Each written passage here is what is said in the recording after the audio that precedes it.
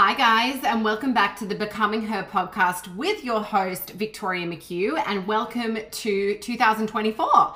I am so excited to bring you guys season 2 of the podcast. This season is going to be still focused on the healing journey, life, becoming her, reinventing yourself, and also hearing from some incredible guests and hearing their story of transformation and where they got from where they were to where they are now.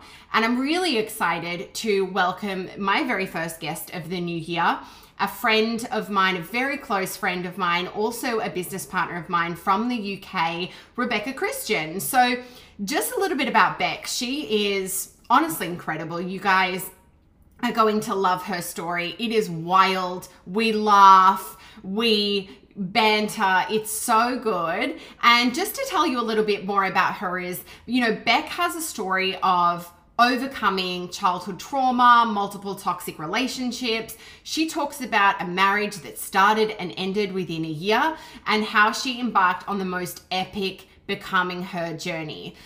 Today, Beck is a multi-entrepreneur. She's a business coach, an NLP practitioner. She's a timeline therapist, as well as a wellness advocate and a podcast host, and so much more. So you guys are going to love this. I'm really excited. The conversation goes everywhere, which way, where, and I just really can't wait for you guys to give me your feedback on this episode. So please enjoy.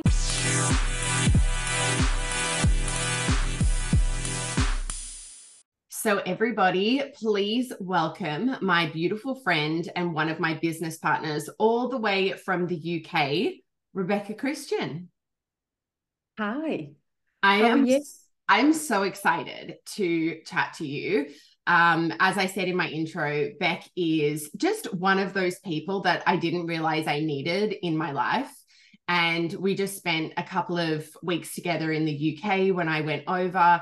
And our conversations were so beautiful and so thought-provoking. And she has such an incredible story of becoming her and the reinvention and all of the things. So I'm so excited for you to be on the Becoming Her podcast and for all of our listeners to hear your story. So let's take it back and get to know you a little bit. Tell me about you and your upbringing, all the things that made you who you are today. Well, first of all, thank you so much for inviting me on here, Vic. It's an absolute honor. I just love watching you, your journey, your story. You are so inspiring. So yeah. So gosh, my story, right? So going back to probably when I think about defining moments for me, it was probably when I was around 16. And that was when my gran passed away. So that was my mum's mum. So growing up, my dad was always in and out of my life. My mum and dad have never really been together for as long as I can remember. And at that point, my stepdad came into my life at the age of 3. So up until probably the age of 16, I had a very happy childhood. Things were good. My grandparents tend to look after me quite a lot because my mum was at the time a single parent, but then obviously she met my stepdad and she always had 2 jobs. So fast forward to the age of 16, that was when my gran passed away. She passed away at 65, which is quite a young age for a grandparent. And at the same time, my stepdad became an alcoholic and had an affair on my mum. Wow.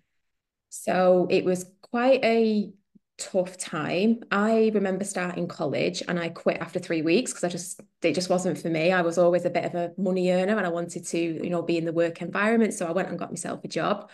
I secured a job at the age of 16, but that that time was a really, really difficult time. It was the start of what I can only explain as probably the most traumatic time of my life. And I think living with somebody that has a drink problem is really, really hard. And it was only later on in life that I realized the damaging effects that had because I was living in that environment from being 16 until I was 25 years old. So it was quite a long time. And I just remember being up in Manchester, because obviously I lived in the I do live in the UK, and I was up in Manchester up north. And I always remember thinking there has to be more to life than this. Like, I'm not here for this, this is not what I see life for myself. Because as a child growing up, I was always quite creative, as I was obsessed with Disney. I was always about the fairy tale. And, people used to say I used to live in cuckoo land and, but that was my vision at such a young age. And I think going through all of that at that time, it really knocked it out of me completely.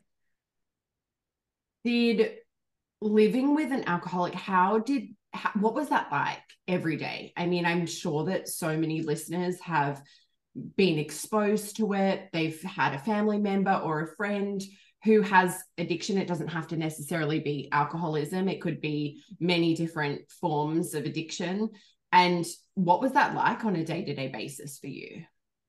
It was, oh, gosh, do you know, I used to come home from school or work, whatever time it was. It was kind of the crossover when I left school and started work, and I just never knew what I was going to come home to. Mm-hmm. Now, at the time when you think of the term alcoholic, you think of somebody waking up in the morning, drinking all through the day, and that's not what alcoholism is, or being an alcoholic. He was basically a functioning alcoholic. So he would go to work every day, he would always provide, and he would, come home. And I always remember, like, every time I put the key in the door, I just wasn't sure, is he going to be too far gone? Is he going to be absolutely wasted, to the point? And it was like living on eggshells Mm-hmm. every single.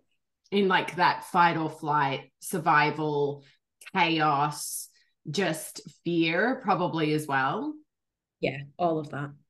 And so, how did that affect your relationship with your mum, or did it affect that relationship? Because obviously, it's interesting because when we are children, we think of our parents as these, higher people, and we feel like they can do no wrong. And then we become adults and we're like, oh my gosh, I really don't know how my parents did it. I couldn't imagine trying to handle all of these things at our age. And was there a moment where you had to reevaluate that relationship? Like, how could this person be brought into my life? And you can go into as much or as little detail as you want, but I think that that's a really important thing to talk about, because we become the adult and realize that we don't get everything right and we don't know how to handle everything. It's a really interesting point, because I remember being at that age, and he was quite abusive. Mm-hmm. Never to my, it was never to my mum. And she was aware of certain things, that had happened.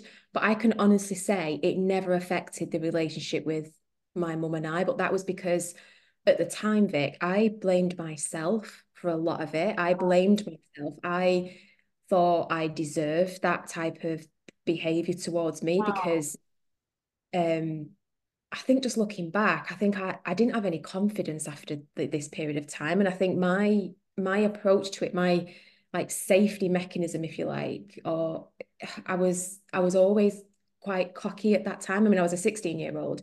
Mm-hmm. I had an opinion, I had a voice.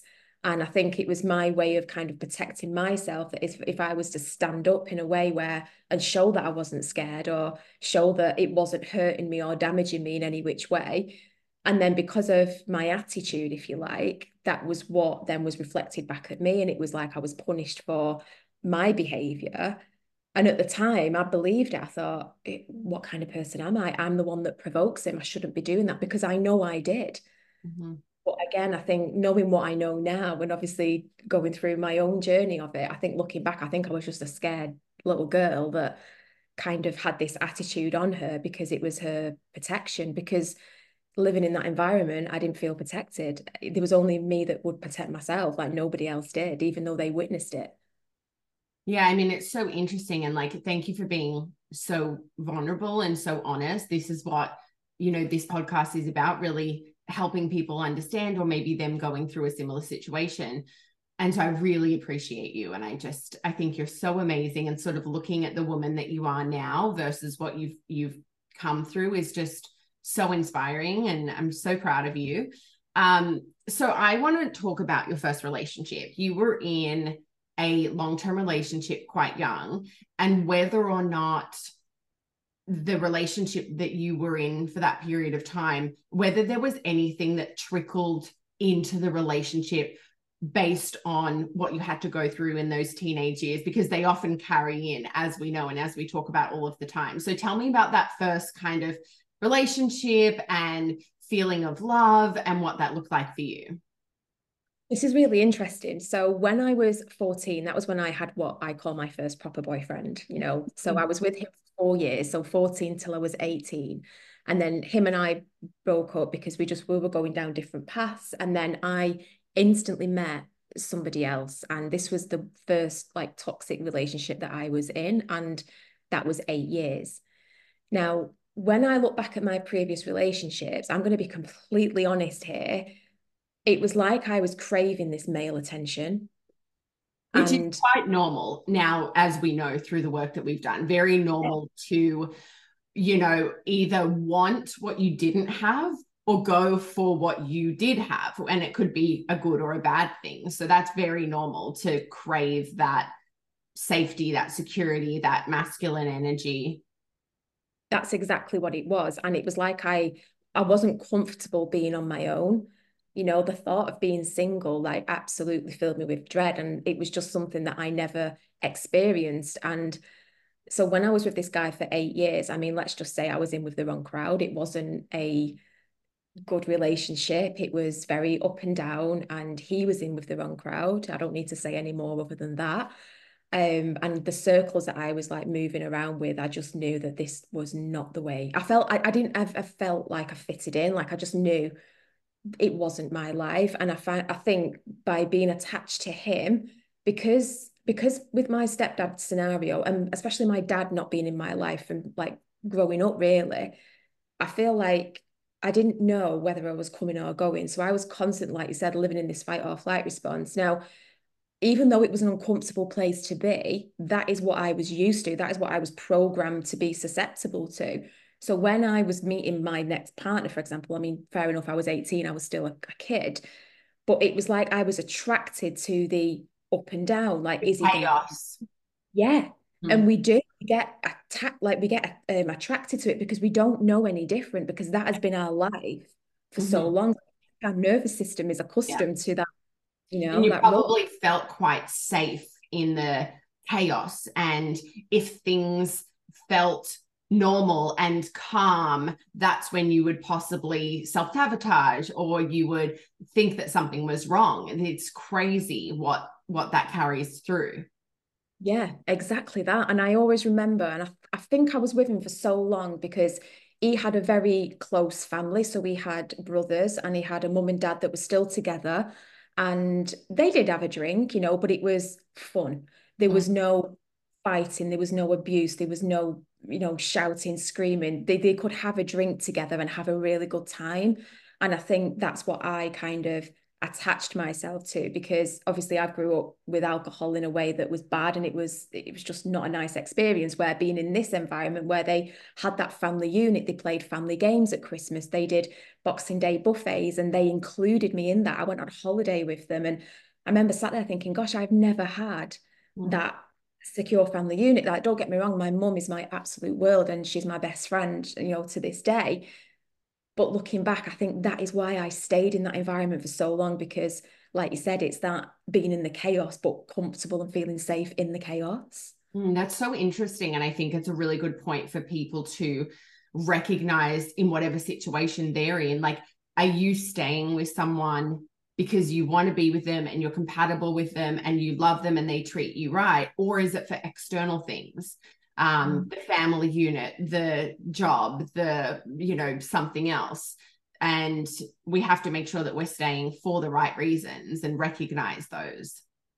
No, absolutely. And I just think environment plays such a vital role in anything. And I think because I was in such an environment and the people I surrounded myself with, I didn't know any different, Vic. Like, I didn't know any different until I got to that point. I was 25 years old and I could not physically stay in that environment. Like, I always remember taking the dog for a walk, and it was this place called Werner Flow, and it's in Manchester. And it's a massive country park, and you get to the top of this hill and you see the whole of Manchester and probably further. And I always remember that moment, sat there thinking, there has to be more to life than this. And there was just this pull that I had inside of me where I thought I need to get out of here because this is not going, this my life is not going the way I want it to go. And that was when I applied to be cabin crew in London for an airline. And I thought, well, my friend was doing it and she was flying around the world living the dream. And I thought, what have I got to lose? So I did, I applied. Oh my gosh, I love it. And so you ended that relationship after 8 years. What was the biggest thing you learned from that particular relationship? Because you and I are those people, we don't have any regrets. We feel like life happens. We know that life happens for us. Everything's a lesson. What was the biggest thing you learned from that really first serious relationship?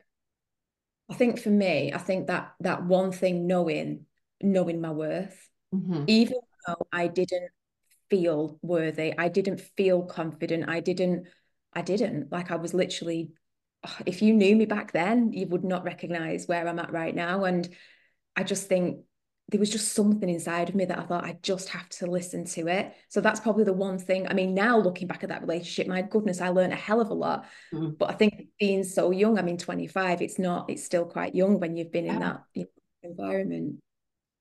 Oh, I love listening to you. I could listen to you all day. So tell me about the cabin crew. So that was probably, would you agree, maybe like your first sort of reinvention? I'm coming out of this relationship. I'm going into a career in cabin crew for British Airways.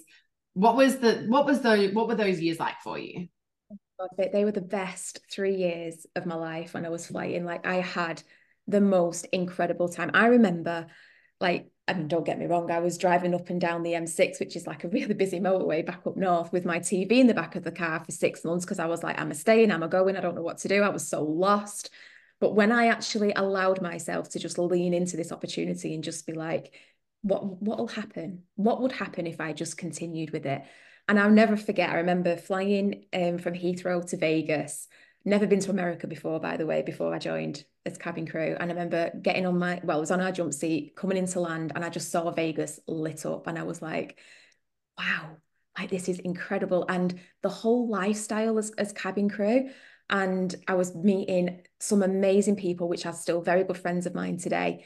I was traveling the world. I was staying in some incredible hotels and I was getting paid to do it. I mean, it wasn't much, don't get me wrong, but I thought, God, this is unbelievable. I felt like I was just living a completely different, like 360 world. It was amazing. Oh, were you always, did you always want to do something like that? I mean, I know that you had that sort of moment where you were like, I'm going to go to London and become a cabin crew, but had you ever thought about it before? What was the career path that you were on prior to that? Never thought about it before, Oh, ever. I thought being cabin crew, serving tea and coffee, juice or water all day, stuck on a metal tube is the worst job in the world. How could anybody ever do that? Honestly, that I mean, was to how. be honest, sometimes I do think that when I'm on a long haul flight, I won't lie. But I can understand the lifestyle. I mean, there's the pros and cons of everything, of course. Yeah. So when I was in Manchester, I actually worked for the NHS. So I was working for the NHS when I was 16 till I was 25, and I naturally just worked my way up the corporate ladder. And it was just admin. I was a PA for one of the directors there. I mean, don't get me wrong, it was a great times, great family. I learned a hell of a lot, but it was very much routine. So from going from a Monday to Friday, 9 to 5, commuting into Manchester every day, to then becoming cabin crew and working these hours that are just mental and time zones and God knows what else, it was a massive, massive shock to my system. Like, don't get me wrong, I felt dead for the first 6 months because obviously the time zones and trying to work through the night. So yeah, it was a massive career change. And I would love to say that I wanted to explore the world and move to London and do all of these amazing things. But I'll be honest, Vic, I just wanted to escape. Mm-hmm. I just wanted out. I wanted to be free from that pain I was living in. And I would have done anything. I would have moved to London and worked in a Costa coffee shop. Like I would have done anything. Well, I feel like it put you on the greatest path to meeting. Okay, so let's go into the fun stuff. Meeting your next relationship. Tell us about that. I mean, when we caught up in London and I was really getting to know you, I was shocked at this part of your life, and I'm so excited for you to share. So tell us about your next relationship. Well, this this one was a whirlwind. And do you know when people talk about mirror work? and Mm. being faced with whatever's been going on for you, like shadow work, like that was it. That was my, oh gosh, where do I even start with this? So I was single for 3 years, flying around the world as cabin crew. Don't get me wrong, I went on a few dates here and there, but never materialized into anything more than that. And I remember meeting this guy, and instantly there was something felt different with him. I felt like I'd known him forever, but there was this magnetic pull. I cannot to this day explain what that was.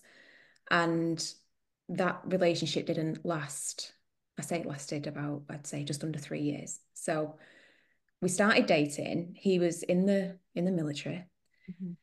and he became very, I don't want to say obsessed with me, that's not the right word, but he was very attached, and he wanted to see me all the time, and he wanted to take me out all the time, and he wanted to do and plan life with me. And at the time, I was kind of taken aback because I've never had anybody like my past relationships have always never really wanted me, and they've always ended up cheating or they've ended up doing You've something. been the one like initiating everything and putting more of the effort in, and now somebody's turning around and like treating you like a princess. Exactly that. It can be Also, confronting. Yeah. so obviously this went on, and it was like, my goodness, like this guy really, he likes me, like he wants to spend his life with me. I've never heard anybody want to do that with me. And I felt this place of feeling wanted. Again, looking back, I feel like this is because of my past and the trauma that I was holding on to that I did not even know, like knew existed. But this was the absolute making of me. Like if I could say any defining moment in my life, this would be it. So we went on our journey. It moved very, very quickly. There was red flags at the beginning, don't get me wrong. I remember sat there thinking, this isn't right. But again, there was just this pull, Vic. And I think it was just because he made out like he wanted me so much. And it's like I kind of fell for it, That moved very quickly. Now, the behavior of him was very strange, let's just say. Like it was very impulsive, and we ended up moving in together very, very quickly. So I was currently renting a room in London with one of my very good friends to this day now. He took me in, and I ended up leaving this house, which was a beautiful house. I had everything on my doorstep in Windsor, and I took the chance and I moved in with this boy that I'd known 4 months, Oh my something like, gosh. yeah. And everyone was saying to me, Beck, are you doing the right thing? And I was like, don't tell me what to do. I'm a strong, independent woman, and all of this. I'm happy in London. I can do what I want. But I knew that like there was something inside of me that knew, but I ignored it because I thought, no, because this could be it. This could be my forever ending, the chapter, the Cinderella chapter that you see in all the Disney films. And honestly, that was my thought process. So we moved in together. It was horrific. It was horrific from day dot. I don't know why. Well, I do know why now. Obviously, hindsight's a beautiful thing, right? But I continued to be with him. And then we moved out, we split up. I moved back in with my friend. He went back to the barracks, then he got back in touch, and then I ended up moving out with him again. And then I was renting an apartment, and we ended up getting married.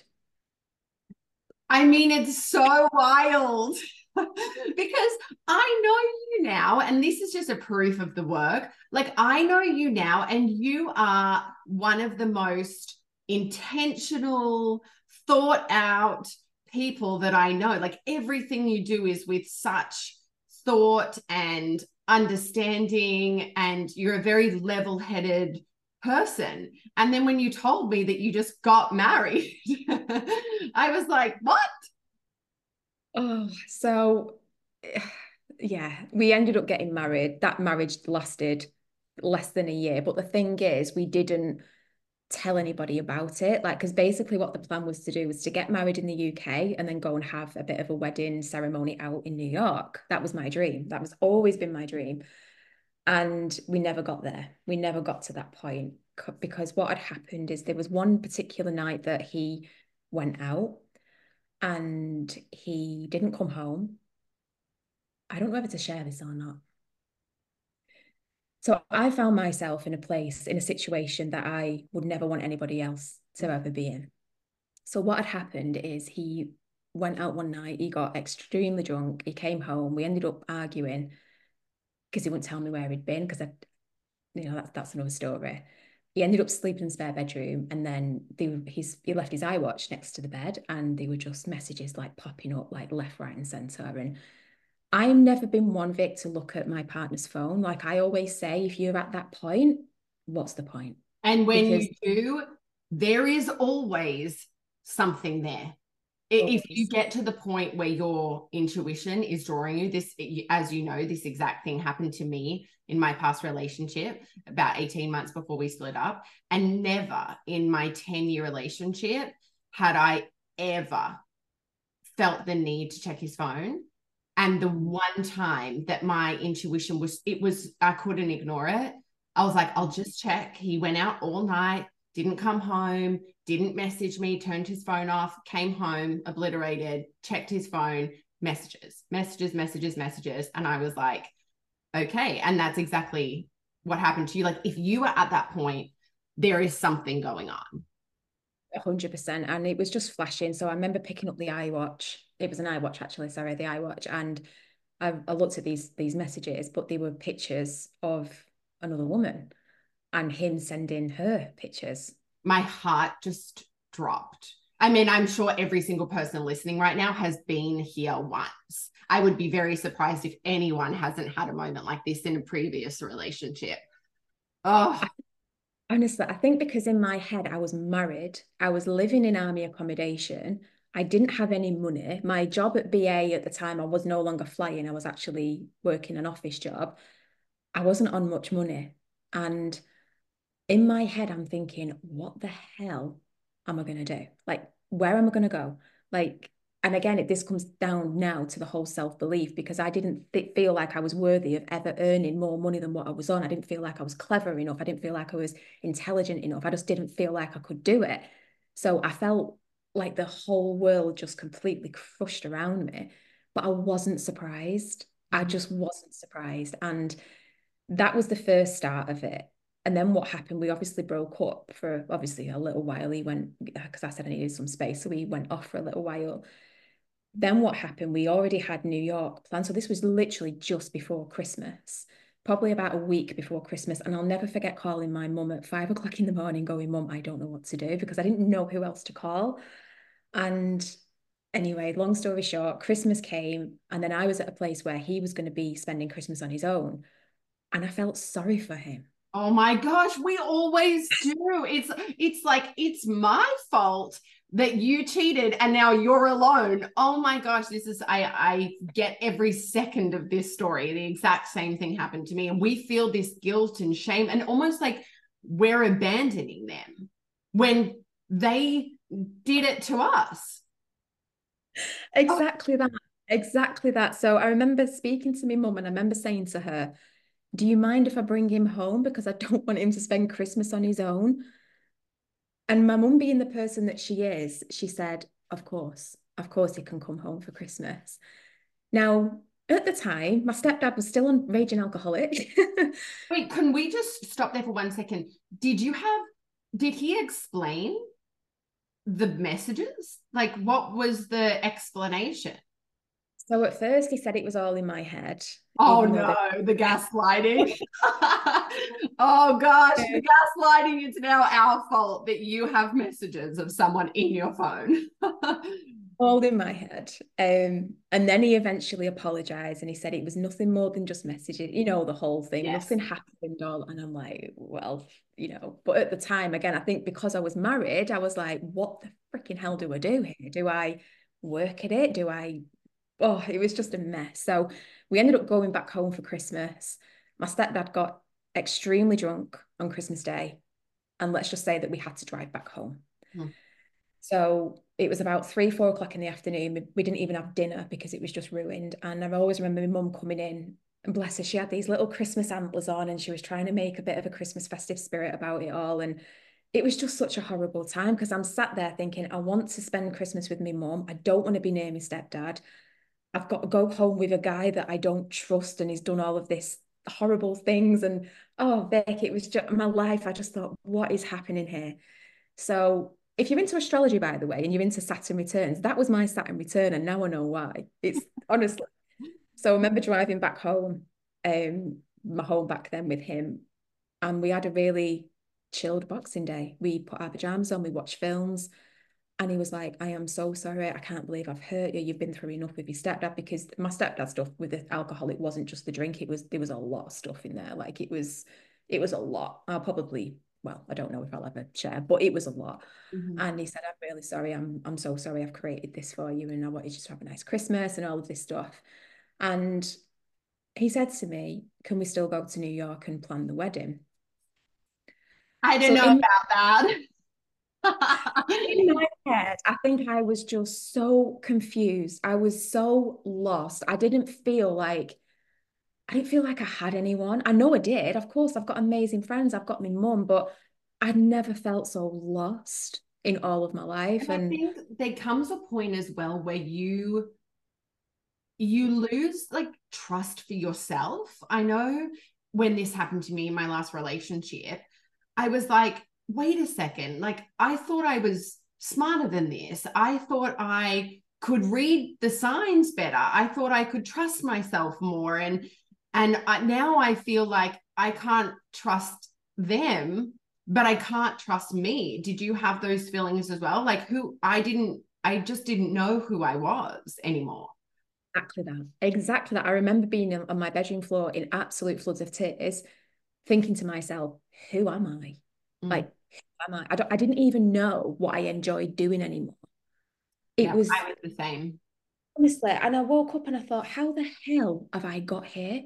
Mhm. This isn't me. Like, I'm the girl that left Manchester. I've flown around the world. I work for an amazing airline. I've got an incredible group of friends. I've got a new life. And I've ended up back in probably a worse situation than I've ever been in my life. And I don't know what was going through my mind back then. And this is why doing this work, I know people roll their eyes at self-development sometimes, but oh my goodness, if I hadn't have done this work, like continued with it, I can only imagine where I'll be now, Well, you you'd know? probably be in exactly the same patterns because that's what happens. We repeat the same patterns and then constantly ask ourselves, why are we back here? Well, if something doesn't change, then nothing ever changes. And that's really why. So you obviously didn't go to New York. How did the relationship end? So we did go to New York. No. Beck, you went I to New know. York. I am crying. What do you mean you went? I went to New York. It was my birthday and I was going to New York. Whether I was going to spend it with him or not, I was going to New York. And I remember getting there and we went out for a few drinks one night and something inside of me just clicked. And I was like, I need to leave this guy. This guy is not for me. Something just came over me to the point where, when you get the ick, but times 10, there was Yeah. there was this flood of Beck, you've got to get the hell out. So I remember FaceTiming my mum. He went to get us coffees and I was in the lobby on my own. I FaceTimed my mum and I said, right, I said, I've got a plan. I said, I'm going to get back. When I get home, he's going on exercise. He's going to be away. So I think it was like 4 months he was meant to be going for. So Thank I said, goodness. so I thought, right, I'm going to stay in the house for 4 months. I'm going to get another job. I'm going to save up as much as I possibly can and I'm out. I'm done. But I'm not going to tell him this because he'll make my life hell. I just knew he would. So that was my plan. We flew home a day early because I blamed it on my staff travel, saying, oh, we need to get back because we might get stuck. The weather, it was that storm Grace, and it was a really rough time in New York. We came back a day early. I was back in work 2 days after, and then I found out I was pregnant. I don't think I told you that. You Did did. You did tell me that. I tell And you? I Yeah. had the same reaction then as I had now because I forgot the rest of the story. Yeah, it was yeah, that was a day I will never forget. So then I was like, okay, now what do I do? It was And just to bring clarity here, you didn't want kids, did you? You don't want kids, or you didn't at the time, or you weren't sure. this is the thing, Vic. And again, I'll be honest here. I go through this. I don't want to go through life and not experience it. But I Mm. think my upbringing and my dad being in and out of my life, the incidents with my stepdad, I was very, very sure. And I always said to myself, if I was to ever have a family, I want that family unit. I want what I never had. Yeah. You know, like I said, my mum was amazing. Thank God I had my mum because she has been my rock, regardless of what had happened. She really was, but that's what I wanted. So when this hit me like an absolute ton of bricks, I remember sat there and I'm thinking, right, Beck, think. I was 30 years old at the time. Bearing in mind, I'm only 36 now. It was only six to 7 years ago. It wasn't a long time ago, really. And I remember sat there thinking, okay, what is it you want? What do you want out of life? And I'm thinking, I thought I was really old. I'm nearly 30. I thought I would have had a house by now. I thought I'd be happily married with a baby, maybe. I thought this life was what I was meant to be living. So I decided that I was keeping it and we were going to give it another go. But something kind of happened and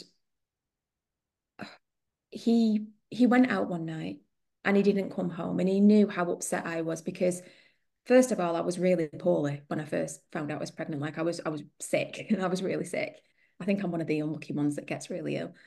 And he left me and he went out for the night and didn't come home because he was on his lads night out. And you know, you just need someone with you because it's a scary Of moment. course you do. Of course you do. And not only that, but the anxiety of they're out and then it makes you feel like they don't care. Oh, it's just too much. I know that feeling so well. It was a lot. And he didn't come home. And then I woke up the next day and you know when something like really clicks and you really hear something. And I had this voice in my head that was saying, you cannot, you Mm. cannot continue this. Like you can't. So I remember driving up back to Manchester to my mum's because obviously my mum knew everything. And I just said to her, I need to come home and I need to come home now because I am done. Like I'm done. So I was on my way to Manchester. I had no stuff with me. I literally just got in my car and drove. And he was texting me and he was like, oh, I can't wait to see you tonight. You know, I'm really hungover. Can we chill? Can we get a pizza? Can we do all of these things? Absolutely not. Absolutely not. So at this point, I was like, no. I remember having a phone call with him and I said, I'm driving back to my mum's. I said, I've made my decision of what it is I want to do. Now, I know people don't agree with terminations and things like that, but I was scared, Vic. Of course. I was so scared and I thought I don't want to bring a baby into this because I know the trauma that I've been through. And I thought if I was to have a baby, I'd want to give it my absolute everything and my all. And I'll be honest, I didn't feel I was going to be good at being a mum at that point because of all this mess that I was in. And I thought it was, I say this with like, I found that having obviously finding out you're pregnant, it's a life-changing moment. It's Yeah, of like, wow, course. because it's not just you to think about.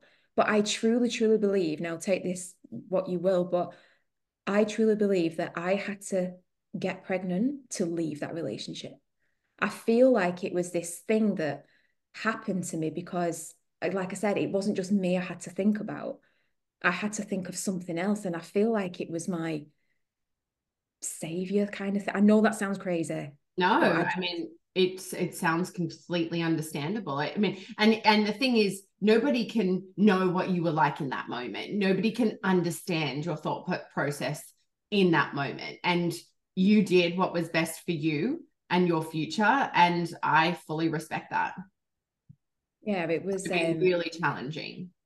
it was tough. I mean, it's not anything I ever wish on anybody, you know. And I remember, so I made my decision. I booked my appointment, and he never saw me again. Wow. I just left And to you this. to this day, just Yeah, obviously the divorce, but then the thing is, when you go through things like this, so in my head, it was like I had a job to do then. I was like, right, I've got this, I've got the day off for my appointment, I'll deal with that, then I'll deal with the house move, then I'll figure out where I'm going to live, and then I'll sort everything out. So it was like I had a list of jobs to do. And you kind of get into that fight and flight response, you know, you automatically operate from that place. It was after that I had my absolute lowest of the lowest moments. Like it was actually 9 months to the date after when I didn't feel right. I was not in a good place. And I'll be honest, I didn't want to be here. wow. And so what happened on that day? I remember having these thoughts of thinking, I just want it to stop. I just want all of this to go. And it wasn't even the relationship with my ex that I went through. It wasn't even that. It was all of my past that I was just, going to say it was probably years and years and years of built up trauma from when you were 16. And it probably all compounded on that day where you just thought, this is too much. I just can't do it anymore. it was it was exactly that. It was exactly that. And that was when I started to then feel very bitter towards my mum. And this is when shit kind of got real for me because I was like, I do not want to feel like this. Like, she's my everything. You know, she's the most beautiful, kindest person I've ever known. But when I started to have these feelings of how can you stay with somebody that has done this to me? How can you Mm-hmm. be with somebody still and expect me to come home and be in that environment knowing what he did? And all of this anger and sadness and everything, like you said, it compounded. And I remember sat there and I was with my best friend at the time. We were living together. She took me in for a few months until I like got myself sorted. And I just said, I can't not feel like this about my mum. Like that was my main driver at that time. It wasn't what I'd been through. It wasn't what had happened to me. It wasn't all my exes and everything else like that. It was, I cannot feel like this about my mum because she's my best friend. Mm-hmm. So that was when I then went into like therapy. I had counseling, I had CBT, I had EFT tapping, I had Reiki, you name it, I had it. Wow. And I guess I fully understand how you could have felt like that. And you're in a place before you do the healing work, usually where we're blaming and, justifying, well, this happened to me and this is this person's problem. And even though that possibly is true, because we don't choose to be put in certain situations when we're a child, the responsibility to do the work now is on us. Mm. And most people aren't brave enough to face it, to feel it. The amount of times I've had conversations with friends and they're like, no, no, no, I don't want to go there. Or no, no, no, I don't want to open Pandora's box. No, no, no, no, no, I don't want to go to therapy because I don't know what's going to come out. Well, that's the whole point of it. Mm. And it's Absolutely. hard. You have to go through it.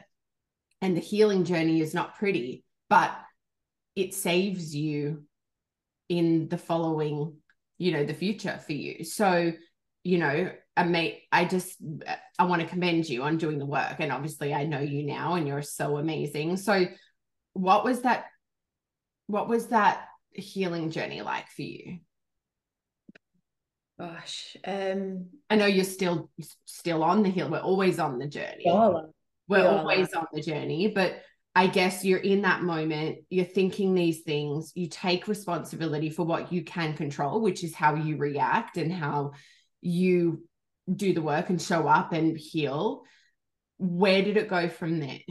So you're 30 and you're like, this is it.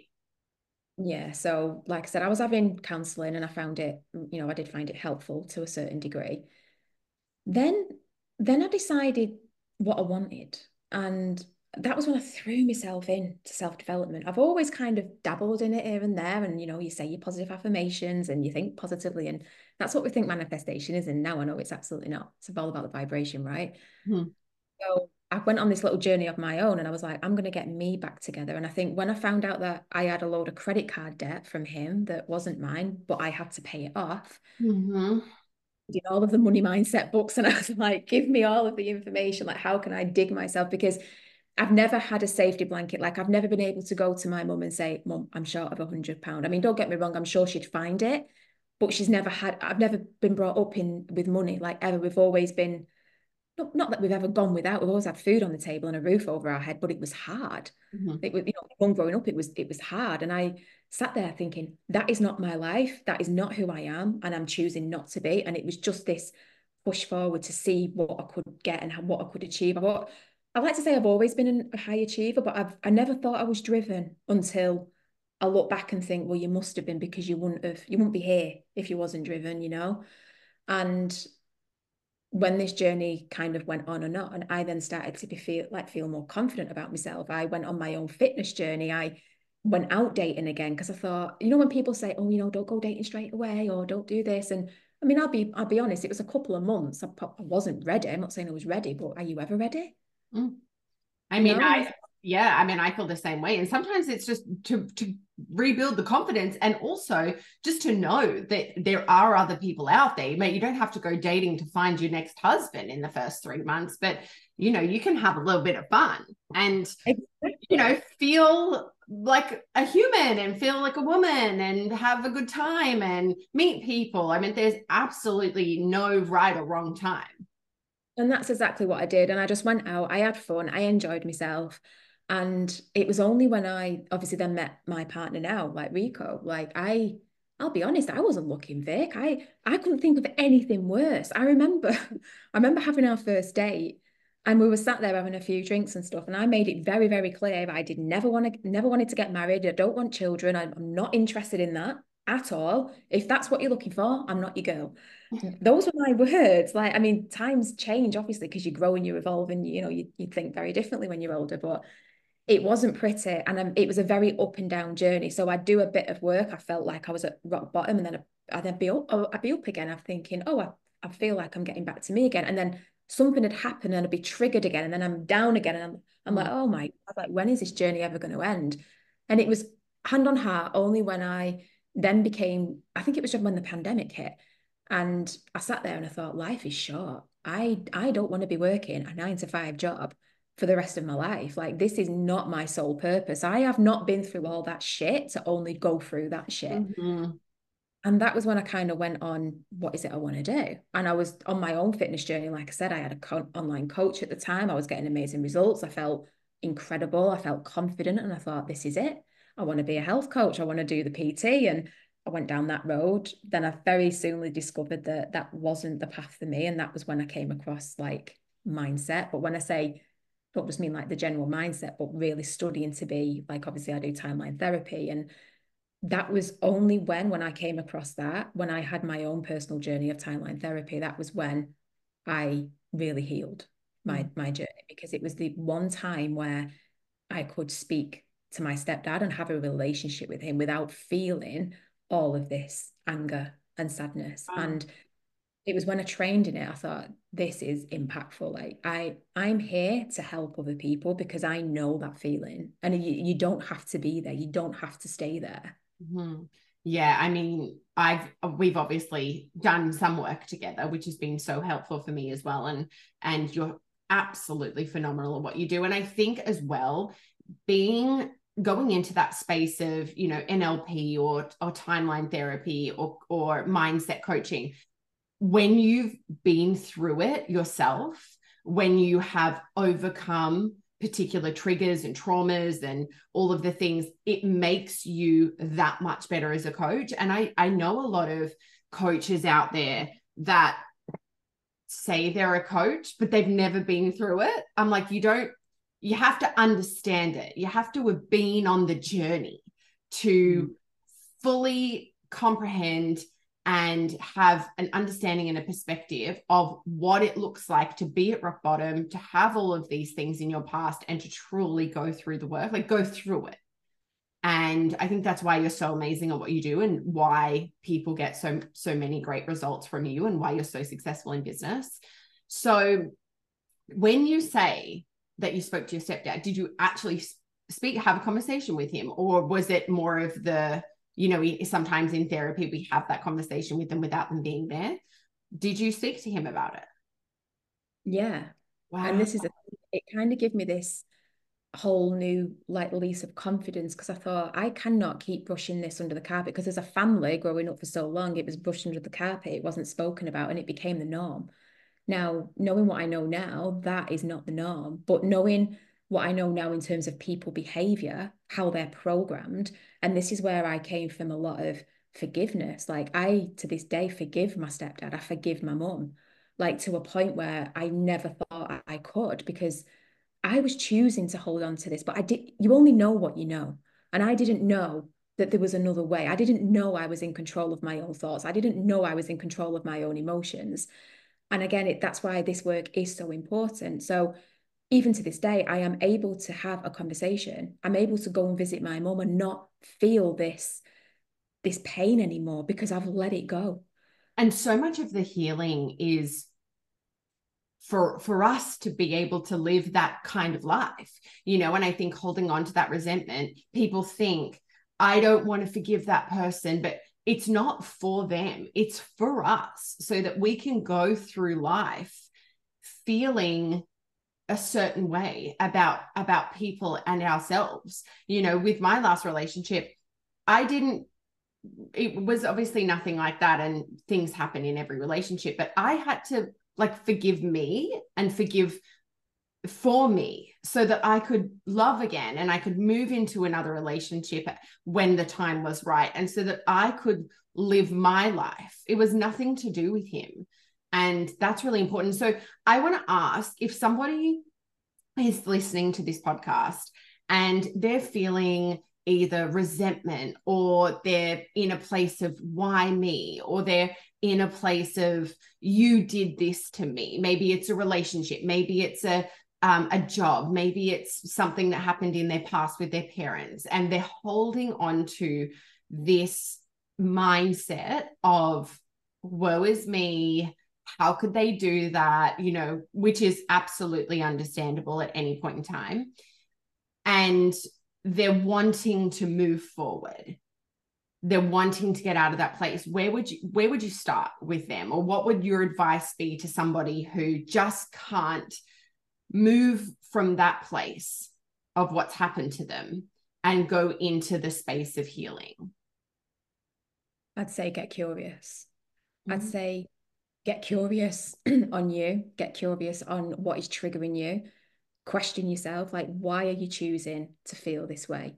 Now, circumstances happen. We can't stop circumstances happening to us, but what we can do is control how they impact our future. Beautiful. So, my personal advice would be surround yourself with people that are going to raise your vibration and make you think in a different way. There are so many different modalities out there. You've just got to find what is right for you. Like, it's a shame because people wait until they're at a point, me included, where I didn't have any other choice but to get help. I was that low. We wait until we are at absolute rock bottom. And I say this all of the time. When I work with clients, especially, and I can feel their pain, I can see it. And sometimes they don't want to go through this process because, again, it's the fear of the unknown. They do feel like they're going to open Pandora's box. And it's just that point of thinking, don't wait until you're at rock bottom. Like, do it now, because it's a hell of a lot easier to drag yourself back up than going further down the hole. Yeah. And I was always, talking about Pandora's box, I was always somebody that was like, what you don't know doesn't hurt you. That was kind of my mindset in life. Like, oh, well, if I didn't know that he cheated, it wouldn't hurt me. Or I didn't know that someone felt this way about me, so it won't hurt me. And it was a very naive and, I guess, fearful, scared mindset to be in. I didn't want to know because I didn't want to feel it. And looking back, you getting curious and asking the questions is what you need sometimes to make decisions and to move yourself forward and to solidify where you are and who you want to be. And so I just want to encourage people, if they are in a situation like, you do want to know so that you can know what work you need to do and be on the right path.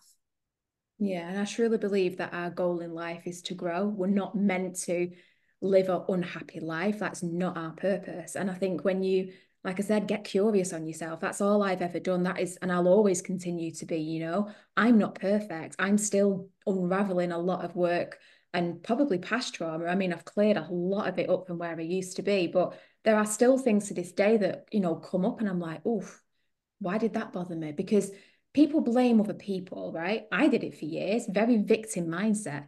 They've made me feel a certain way. I used to say, oh, my stepdad has made me angry. He's made me upset. He's made me this, he's made me that. Nobody makes you do anything. We choose. And because we've had this thought process for so long, it's easy for our mind to go down that path. It's when you have to try and change it. The problem is changing it is hard. That's Mm. why people end up stuck in that situation. But you've just got to get curious, question yourself, and think, what kind of life do I want to live? And it's thinking of the opposite. There's the law of polarity, right? And law of opposites. It's a universal law. So what comes up must come down, and vice versa. So it's understanding that the way you're feeling at the moment, that too shall pass if you do the work. Oh my gosh, I could honestly talk to you all day. I just like, I love this. Like, I love the growth. I love the healing. I love the uncomfort. I love walking through those moments. So I want to ask a few questions while I have you about things. So obviously, no one can make us feel a certain way, but the reality is that they often do, right? The reality is that we hand our power over to people all the time, whether that's work, kids, relationships, whoever.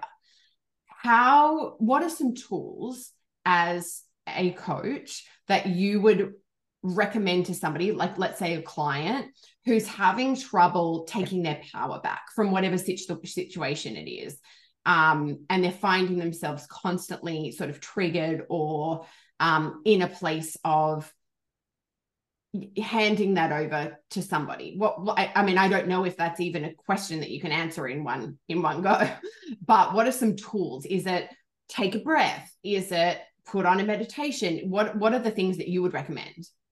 So obviously you've got your generic modalities, you've got your breath work, you've got your meditation, journaling is a massive one of mine. You've got all of the coaching tools, if you like. Personally, if it was me and this kept happening and kept coming up, it means you're not clear on your vision. I always sit there and think, if I've got a clear vision and I know who I want to be, I know what I want out of life, and you are very extremely clear on that, you have to get reconnected to your vision, because a lot of people end up in this point and it's like, well, it's easier said than done. It's not so easy because they react this way and they react that way. I get that. But sometimes it is a mirror. So what is got like perception is projection. So sometimes it's not about the other person. It can be sometimes to do with us internally, like what is coming up for us where we're not addressing it. Do we need to become stronger? Do we need to do the work in some area? But also for them, like if it's with another person and they're feeling triggered, then ask, it's why. Again, I always say it, you gotta get curious, because if you don't get curious, you're never going to get an answer. And it's knowing and making a decision. We struggle making decisions, like adults do. We always struggle making decisions. How many times do you hear somebody else say, what do you think I should do? Mm-hmm. You know, we struggle making a decision. So if you've made that decision that you are going to take your power back, you are going to be this person. I'm not saying it's going to be like that every single day. Of course, we're human. We have to process the trauma, we have to process the emotions. But if you're reconnecting back to your present self and where it is you want to be in the future, you just have to keep building that momentum and building that muscle to keep on going, because then you're going to thrive. Because in NLP, we say it's at cause and effect. So if we're at effects, that's when we're blaming other people again, but like giving your power away, you become very unempowered. Where if you're at cause and you're kind of working with the situation, you're taking your power back. And that is when you get results, because you become empowered and then you become driven to get the outcome that you want to get. Mm. Oh my gosh, I love it. I love these conversations, honestly. I miss being able to just go for our morning walk and talk all of these things. So before we finish up, you obviously had many Becoming Her reinventions, as we've spoken about this whole episode. And so what's next for you? You're in a beautiful relationship. I love Rico. I think you guys are beautiful together. And you started your coaching NLP business. You obviously started your network marketing business with me, which I'm so grateful for. You've got your own podcast. Like what's the next thing? What's the next moment for you for becoming that next level version of Beck?